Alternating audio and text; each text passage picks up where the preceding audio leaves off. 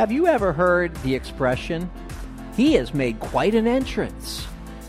Well, when Paul and Silas initially went to Thessalonica, they made quite an entrance, to the extent that 4 times, as Paul writes to the Thessalonians, he says, you know. May I ask you, what kind of entrance do you make to those that you want to share the gospel of Jesus Christ? What would they know about you?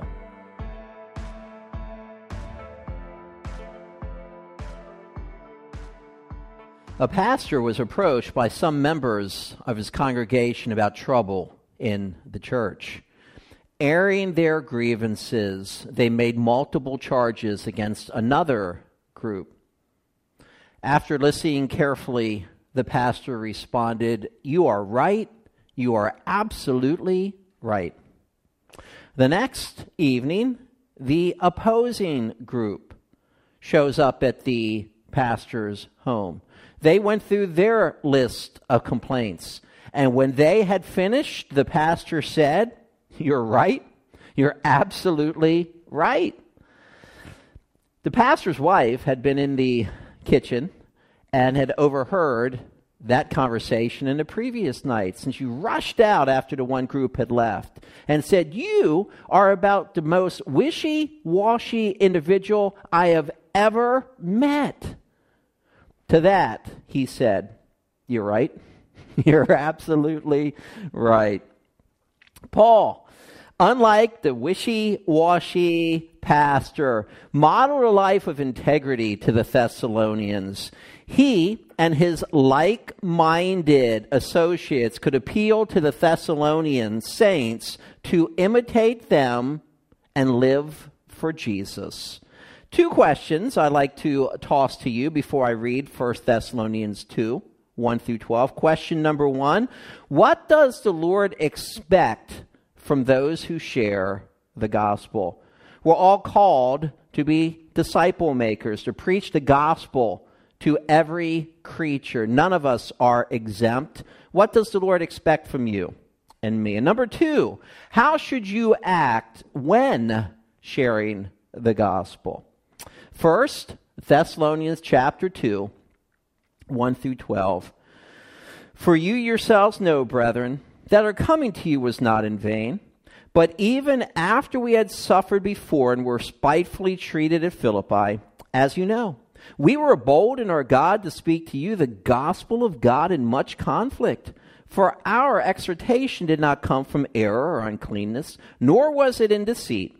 But as we have been approved by God to be entrusted with the gospel, even so we speak, not as pleasing men, but God who tests our hearts. For neither at any time did we use flattering words, as you know, nor a cloak for covetousness. God is witness. Nor did we seek glory from men, either from you or from others, when we might have made demands as apostles of Christ. But we were gentle among you, just as a nursing mother cherishes her own children. So, affectionately longing for you, we were well pleased to impart to you not only the gospel of God, but also our own lives, because you had become dear to us. For you remember, brethren, our labor and toil, for laboring night and day, that we might not be a burden to any of you. We preach to you the gospel of God. You are witnesses, and God also, how devoutly and justly and blamelessly we behaved ourselves among you who believe. As you know how we exhorted and comforted and charged every one of you, as a father does his own children, that you would walk worthy of God, who calls you into his own kingdom and glory. Let's pray together. Father, I thank you for the entrance of Paul and Silas and later Timothy to the saints of Thessalonica. I thank you how they lived their lives in such a way that they could appeal to God and even the Thessalonians, that they had lived righteously, and both could testify. Father, today I pray that you would minister to our hearts. Help us to consider the kind of entrance we have to others. I ask in Jesus' name. Amen. Verse 1, for you yourselves know, brethren, that our coming to you was not in vain. Pick up the word for with me, the conjunction. It connects chapters 2 and 3, what we're about to study, and expands upon Paul and Silas's entrance to Thessalonica. Now, in verse 9 of chapter 1, we had the word entrance. And now Paul picks up on that term, is translated now coming in chapter 2, and builds upon the mannerisms of Paul, Silas, and Timothy before those individuals. You yourselves know. That's an interesting statement, is it not? Yourselves makes it emphatic, but when you see the two words, you know, they occur 4 times here in chapter 2. Here in verse 1, verse 2, verse 5, and then in verse 11. Paul is going to make an appeal to the knowledge of the Thessalonians, something that they already knew. Now, the word know is not from gnosko, an experiential knowledge, sort of a knowledge you grow into. This is the word oida, which means a complete knowledge. These individuals had a complete knowledge concerning Paul, Silas, and Timothy. They knew.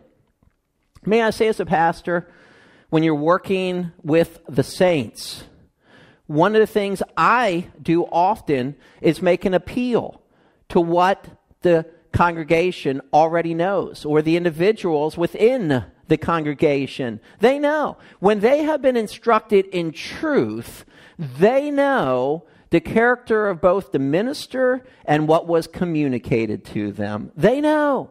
And that's the appeal that Paul makes. And observe here, he's writing to the brethren. Literally those from the same womb. I love it.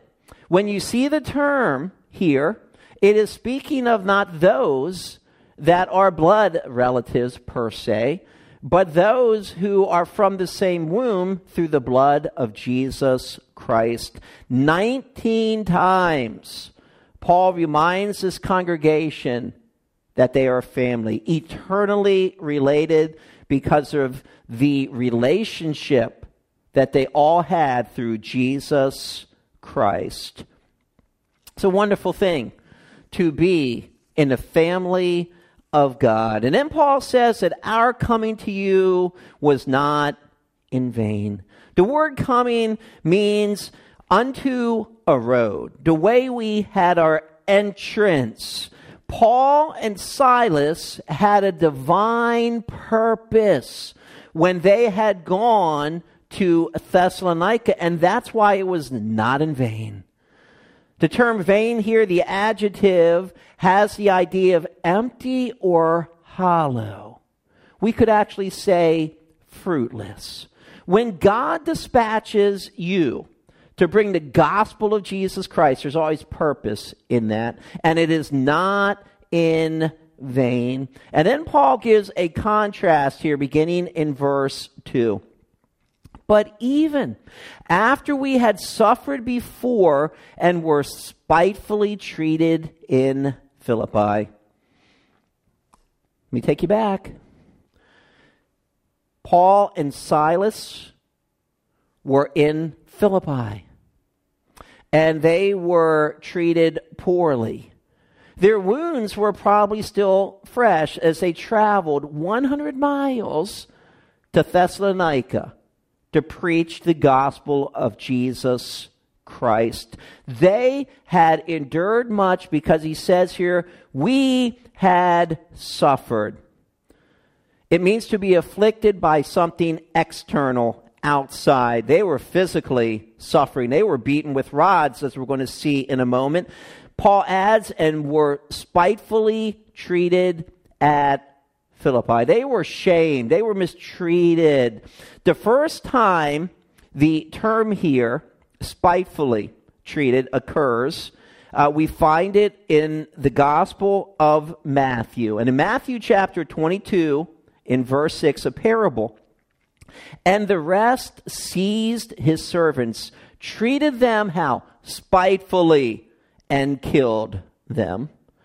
Let's go back to Acts chapter 16 to review what Paul and Silas had endured for the cause of Christ, and then we will see how they continued to boldly proclaim the gospel of Jesus Christ. Acts chapter 16, down in verse 16. 16.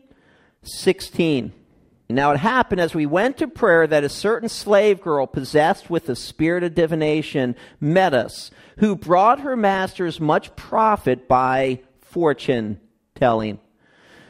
There's a demon within, giving her the ability to predict certain events in the future, and it made her masters lots of money. This girl followed Paul and us. Notice the us here. That would include Dr. Luke. And cried out, the imperfect tense, kept on crying out. As Paul and Silas continued to minister there with Luke, this girl followed them around and cried out, saying, "These men are the servants of the Most High God, who proclaim to us the way of salvation." Paul gets greatly annoyed at this, as we learn in verse 18. See, he did not want the testimony of the gospel of Jesus Christ to be proclaimed by a girl that is possessed by a demon. Why? He did not desire that the individuals in that community associate Paul with this woman. So he speaks and says, "I command you in the name of Jesus Christ to come out of her." And he came out that very hour. But when her masters saw that their hope of profit was gone, they seized Paul and Silas. And by the way, why not Luke? Well, Luke is a Gentile. And there was a persecution that was going on against the Jews at this time. So they seemed to single out those that are Jewish. So they seized Paul and Silas and dragged them into the marketplace to the authorities. And they brought them to the magistrates and said, "These men, being Jews, exceedingly trouble our city." Notice they're concocting a story. "And they teach customs which are not lawful for us, being Romans, to receive or observe." Then the multitude rose up together against them, and the magistrates tore off their clothing and commanded them to be beaten with rods. And when they had laid many stripes on them, they threw them into prison, commanding the jailer to keep them securely. They're probably in the inner prison there, perhaps even in a dungeon. So they've been beaten, and now they are in chains. They are in stocks. Having received the charge, he put them into the inner prison and fastened their feet in the stocks. But at midnight, Paul and Silas were praying and singing hymns about God. That's not what it says. They were singing hymns to God. They knew God was there with them. And by the way, the prisoners are overhearing this. Verse 26. Suddenly, there was a great earthquake, so that the foundations of the prison were shaken, and immediately all the doors were opened and everyone's chains were loosed. And through this, the Apostle Paul leads the jailer to Christ. He simply says, "Believe on the Lord Jesus Christ, and you will be saved." But what I want you to consider here, Paul and Silas boldly proclaim Jesus Christ. They are imprisoned. They are beaten. They are put in the stocks. After that, they travel 100 miles. And back here in 1 Thessalonians chapter 2, in verse 2, Paul says, "As you know." Once again, he's making an appeal to their former knowledge. He says, "We were bold in our God to speak to you the gospel of God in much conflict. We were bold. Literally here, we had all speech, or a freedom of speech. Consider this. When Paul began the gospel ministry in Acts chapter 9, the disciples did not want to associate with him. They remembered him as Saul. They didn't want to be caught in his trap, or what they perceived to be a trap, so they avoided him. And Barnabas, the son of encouragement, comes, embraces Paul. But as Barnabas brings Paul to the other Christians, he notes in Acts 9:27, and then in verse 29, about the boldness of Paul's preaching. Think of it. Some years later, Paul was afflicted much. Even at Philippi, he's beaten with rods, put in the stocks, and then travels 100 miles. How bold would you be? Can you really imagine going then to Thessalonica after suffering these things and boldly proclaiming the gospel of Jesus Christ? I think it would have been very easy to kind of find a little group of people and go, I got a message I want to share to you. It's about Jesus. Please don't throw anything at me. No, that's not the way Paul and Silas operated. They were not given a spirit of fear, but of power and of love and a sound mind. And they boldly proclaimed, and I love it here, it's the gospel of God. Gospel is prevalent in 1 Thessalonians 1:5, 2:2, 2:4, 2:8, 2:9, 3:2. We see the gospel, the good news. And it's the message that Paul preached without apology. And it says here, in much conflict. And polo agony. Give me an English equivalent. Yeah, agony, right? This term was used in the Greek games of running, boxing, and wrestling. Sometimes the agony or the conflict was outer, something external. As in Philippians 1:30, having the same conflict which you saw in me and now hear in me. Paul had endured much, and that was what he was telling the Philippian saints physically. But then there's an inner conflict as well at times. Colossians chapter 2, verse 1, to a group of saints that Paul had not seen face to face, he says, the great conflict I have for you and those in Laodicea who have not seen my face. Paul was a battler. We need to be a battler. Whether the conflict is external to the gospel, we're getting physical punishment, or whether it's internal, we're a little sheepish because of what we have endured for the cause of Christ. Twice the root is used in 1 Timothy 6:12, fight the good fight of faith, says Paul. And then upon his deathbed in prison, 2 Timothy 4:7, he could say, I have fought the good fight. Amazing. Amazing. Paul, Silas, and Timothy had endured. And as you come now down to chapter 2, in verse 3, he gives what they were not. For our exhortation did not come from error or uncleanness, nor was it in deceit. The word exhortation is intriguing here. It literally means to come alongside of someone, to give him or her aid, encouragement. But the term is always used as an appeal to the will. Paul and Silas and Timothy did not manipulate people. They did not play upon their emotions. They did not flatter them. They were sincere, godly servants, but who make an appeal to the will. See, here's the reality, even as you're addressing fellow saints, other Christians, you need to appeal to their will, that they would determine to get into Christian life and to stay into Christian life regardless.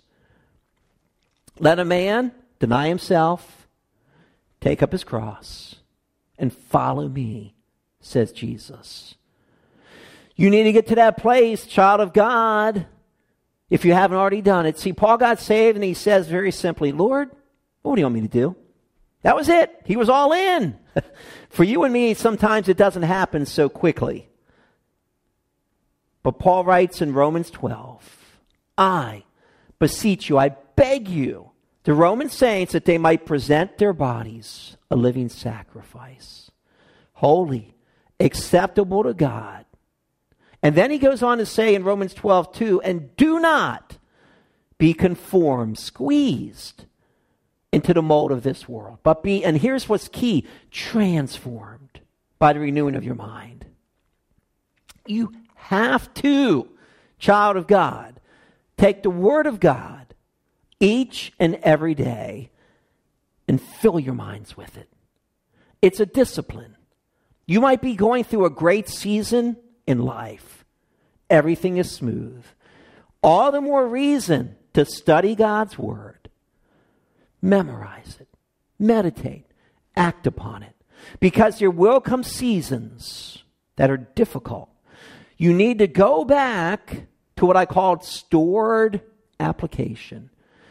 Draw upon all that is within you to lead that victorious life. Paul's exhortation, number one, did not come from error. He wasn't on the wrong path.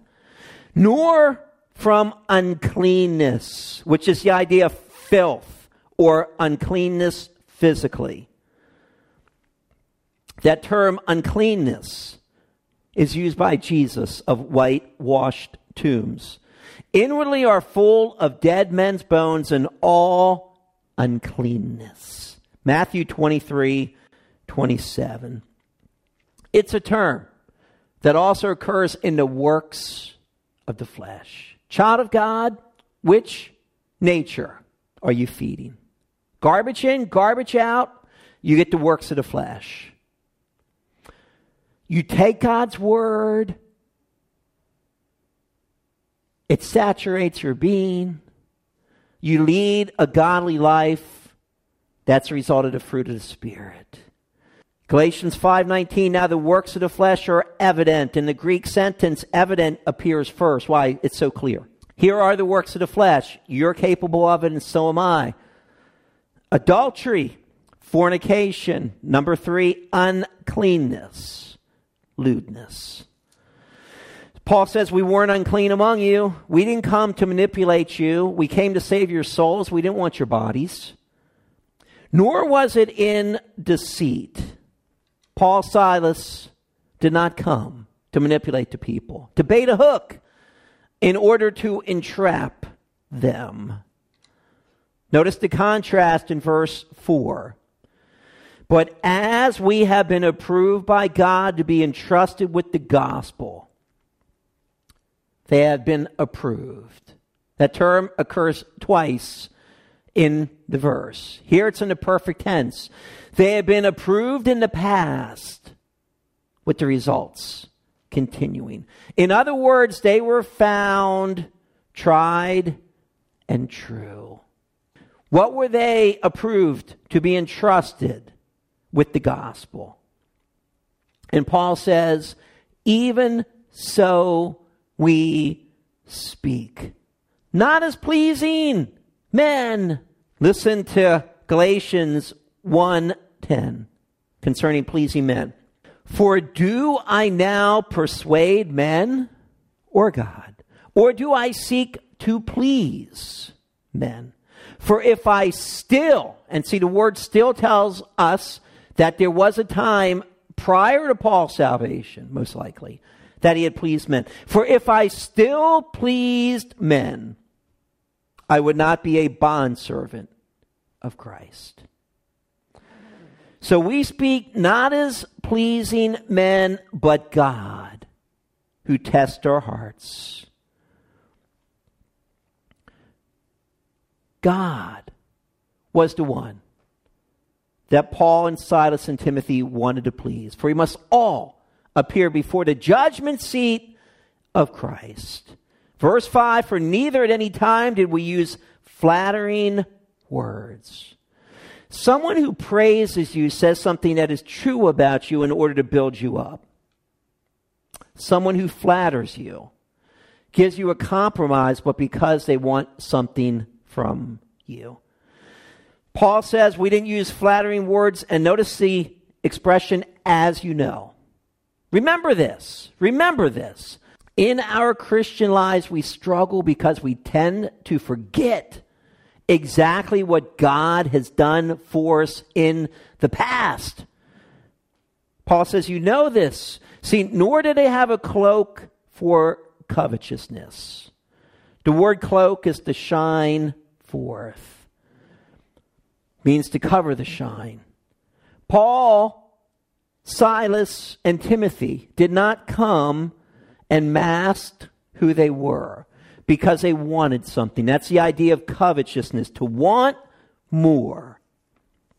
And by the way, Paul picks up this term in Colossians 3:5 and says, and covetousness, which is idolatry. In the past, Paul keeps appealing to the Thessalonian saints. Says, you know this, you know this, you know this. Now he says, God is witness.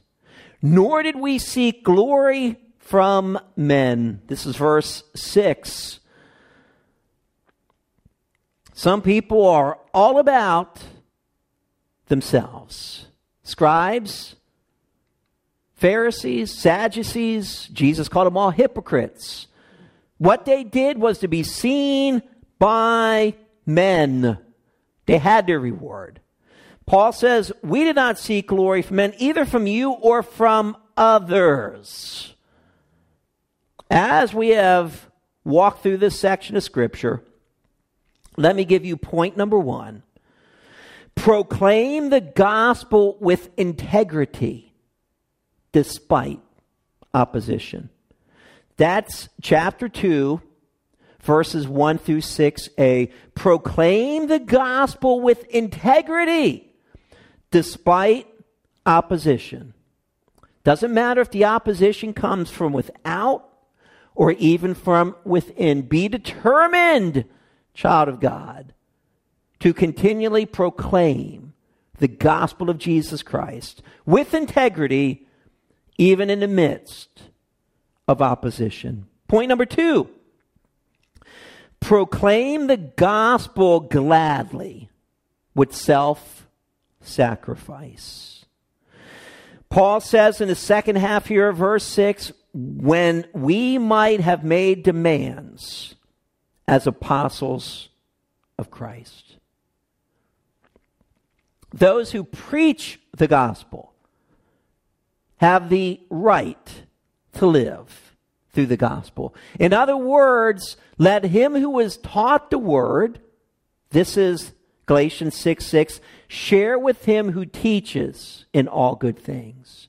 Because the very next verse says in Galatians 6:7, be not deceived. God is not mocked. For whatever a man sows, that he shall also reap. When Jesus sent out his apostles, and then Paul makes the argument in 1 Corinthians chapter 9, those who preach the gospel have a right to live by the gospel. They had the right to make that demand, Paul and Silas did, when they went to Thessalonica. And notice here it says, as apostles. Very interesting. As you study 1st and 2nd Thessalonians, this is the only time the word apostle is used. Why? Many of the other churches to whom Paul writes struggled with the authority of Christ and the authority of Paul. So often when he begins a letter, he identifies himself as an apostle. It seems that the Thessalonians were submissive to him, so he did not even need to remind them of his authority in Christ. Now, as we transition to verse 7, I want you to think about the world in which we live and how hard it is, how cold it is, and particularly how the men are supposed to be macho. I think back of the icons of Hollywood as I was growing up. Men that were indifferent, that were tough. And now in this day and age, we have women who are supposed to be tough and hard and mean. Jesus was meek and lowly. Moses, the greatest man on planet Earth in his day, according to Numbers chapter 12 and verse 3, was meek. Doesn't mean they were weak. Power under control. Jesus went to the cross. Could have called legions of angels. He was all powerful, but submitted to his Father's will. Verse 7, Paul says, we were gentle among you. One of the fruit of the Spirit is meekness. Gentle means gentle, mild, easy, compliant. The term is used in 2 Timothy 2:24 of God's servants. A servant of the Lord must not quarrel, but be gentle to all. Paul says, we were gentle among you. Notice the terminology Paul uses concerning himself and Silas. Just as a nursing mother cherishes her own children. Does that sound macho to you? Does that sound arrogant to you? Nursing mother. The term here means a nurse. Someone who is caring for the little ones. Like a nursing mother who cherishes, to give warmth, to care for who? Her own children. Verse 8. So affectionately longing for you. It's the heart of a shepherd. It's the heart of Christ. Affectionately longing, the present tense means continually. We were well pleased to impart to you not only the gospel of God.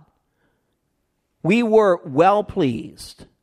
The imperfect tense shows continuous action in past time. They continued to be this way, and it says to impart.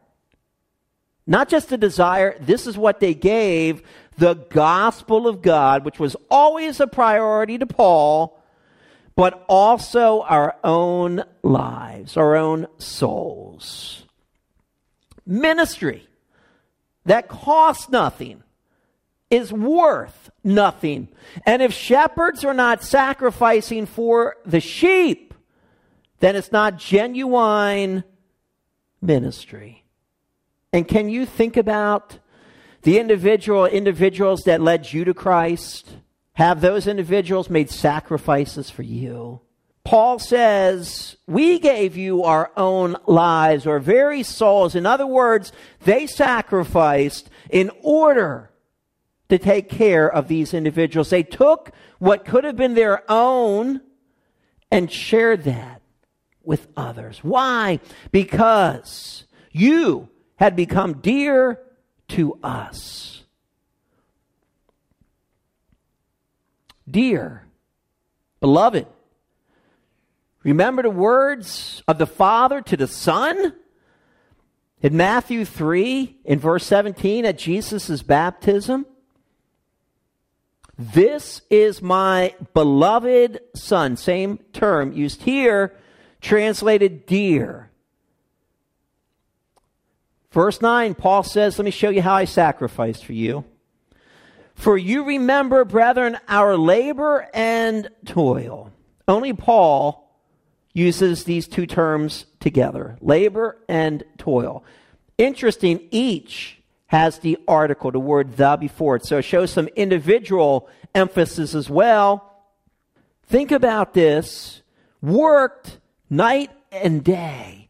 He took on a secular occupation in order to make money so that he could supply his own need and not be a burden, have the responsibility of those individuals footing his bills. See, that we might not be a burden to any of you. We preach to you the gospel of God. Oh, child of God, I pray that's been your experience, that someone has sincerely loved you, brought to you the most important message ever, the good news of Jesus Christ. His coming, the perfect life he led, the sacrificial death as substitute for you, and then his resurrection. And that message was brought to you and you believed it and you're born again. But those individuals in your lives that led you to Christ, made those sacrifices for you, that now you can do the same for others. Number one, proclaim the gospel with integrity despite opposition. Number two, proclaim the gospel gladly with self-sacrifice. And now number three, petition the saints as a godly father to kingdom living. That's verses 10 through 12. You are witnesses. Paul begins in verse 10. Three things, three adverbs. Number one, how? Devoutly. Then justly. And then blamelessly. Let's look at each one. How devoutly Paul and Silas and then Timothy were to the congregation. It means sacred or holy. They conducted themselves with integrity. And justly, they were given to God's justice. We are told in Titus 2 that we are to deny ungodliness and worldly lusts. We should live soberly, and here's a term, righteously and godly in the present age. So not only devoutly, justly, but then blamelessly. Blamelessly. Same term occurs over in chapter 5, same book, chapter 23. Now may the God of peace himself sanctify you completely, and may your whole spirit, soul, and body be preserved blameless at the coming of our Lord Jesus Christ. Paul had charged these individuals. He had given them a solemn warning. And when you are someone's mentor, you had led someone to Christ, there are times you've got to charge them. You carry the authority of Jesus Christ, and you need to let them know which way is up. It's important. But notice how Paul did this. As a father does his own children. A father comes alongside of the child, makes an appeal to the will. You need to do this. If the child doesn't listen, then the father enacts discipline. Whom the Lord loves, he chastens. So also loving fathers do the same. But here's the exhortation. Notice in verse 12, notice the word that. It speaks of purpose. That you would walk worthy of God who calls you into his own kingdom and glory. I'll get on my knees if necessary and tell someone you need to walk with God. Paul says, I beseech you, therefore, brethren, I beg you, brethren, by the mercies of God, that you make that presentation to God. Paul says that you should walk. This is how you conduct yourself. This is how you should live. Worthy of God. Actually, an adverb, worthily, is how it could be translated. In Ephesians 4:1, I therefore, the prisoner of the Lord, beseech you to walk worthily of the calling with which you were called. You have a heavenly calling. Live up to it. Understand that the King has called you to his business, kingdom business. Who calls you? Not only were you called in the past from eternity, The effectual call is the call to salvation. But here the word calls is in the present tense. God is still calling you. Do you hear him? He's speaking through his word. He's speaking through his servants. He is speaking through circumstances, but he's calling you. And what does he call you to? His own kingdom and glory. Kingdom and glory are connected by one article, the. These two go hand in hand. The kingdom and glory. Let me just say this, child of God. The moment you believed on Jesus Christ, you enter into his kingdom. It's an invisible kingdom. Jesus had told Nicodemus that unless one is born again, he cannot see. And then he says, enter the kingdom of God. But in the future, there will be a physical kingdom. We learn about it in Revelation 20, 1,000-year period of time. We see it from the Old Testament prophets. So, to believe on Christ means you have eternal life. The moment you heard the gospel and you put your faith in Jesus, like that Philippian jailer. Remember? Paul simply said to him, believe on the Lord Jesus Christ and you'll be saved. The moment you believe sincerely, you're saved. That's it. You're eternally secure. But that does not mean that you will be rewarded in the future. It does not. You'll be with God forever, but it doesn't mean you'll be rewarded. That's why in 1 Corinthians 3, when Paul talks about our future rewards, he says there will be some that will be rewarded greatly. They'll carry that with them. And others will not. They'll get into heaven. They'll get into the kingdom. But there's a huge difference between inheriting in Christ and just entrance. The scriptures bear that out repeatedly. The exhortation to you is not to lose your reward. That's 2 John, verse 8. False teachers come, 2 John 7, want to lead you astray. Why? Because they want you to get off track, not to lead others to Christ, lose your reward. That's what Satan wants for you.